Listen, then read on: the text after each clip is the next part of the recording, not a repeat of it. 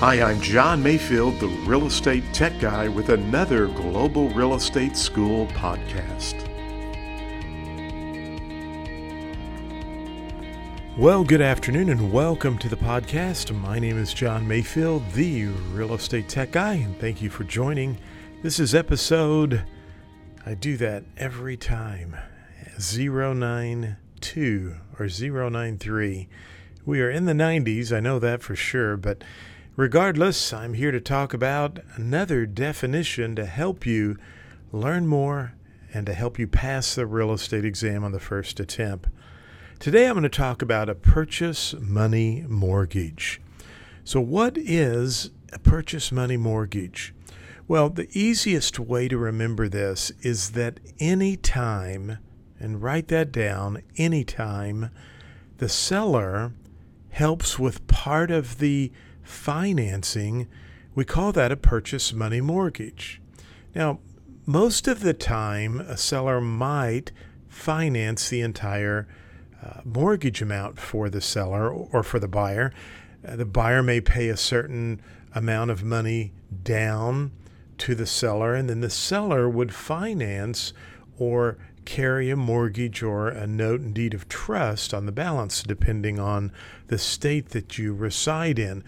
But when the seller helps finance, that's called a purchase money mortgage. Now, you could have a purchase money mortgage with a conventional mortgage. In other words, the buyer could go and get 90% of the funds or 80% of the funds from the lender, and then the seller may finance the 10% or 5% or the balance of the mortgage. Now, it's important that if the seller is going to finance any part of the sales price, that the lender knows about this. Back in 2007, 2006, and 2008, when we kind of had the mortgage meltdown, we had a lot of bad things going on in the real estate industry where sellers were helping with the down payment and they were inflating sales prices. They weren't telling lenders about some of this creative financing going on, and they would tear these second mortgages up after the closing. And basically that's really fraud when you get right down to it. If you don't disclose it to the lender, that's misrepresentation. And if you're lying to the lender and you sign documents that say the seller is not participating or there's nothing going on outside the sales contract, then you are, in essence, violating the law, and you could be held accountable for those actions. But for the real estate exam and for today's mortgage definition, purchase money mortgage, immediately just say the seller's financing.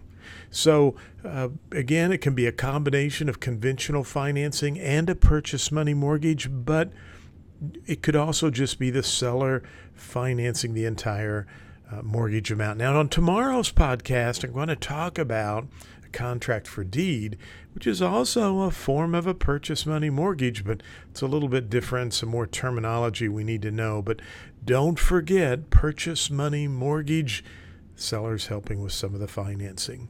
Well, definitions are always a key part of passing the real estate exam, and we have some great flashcards at Global Real Estate School. Check them out. It's globalrealestateschool.com.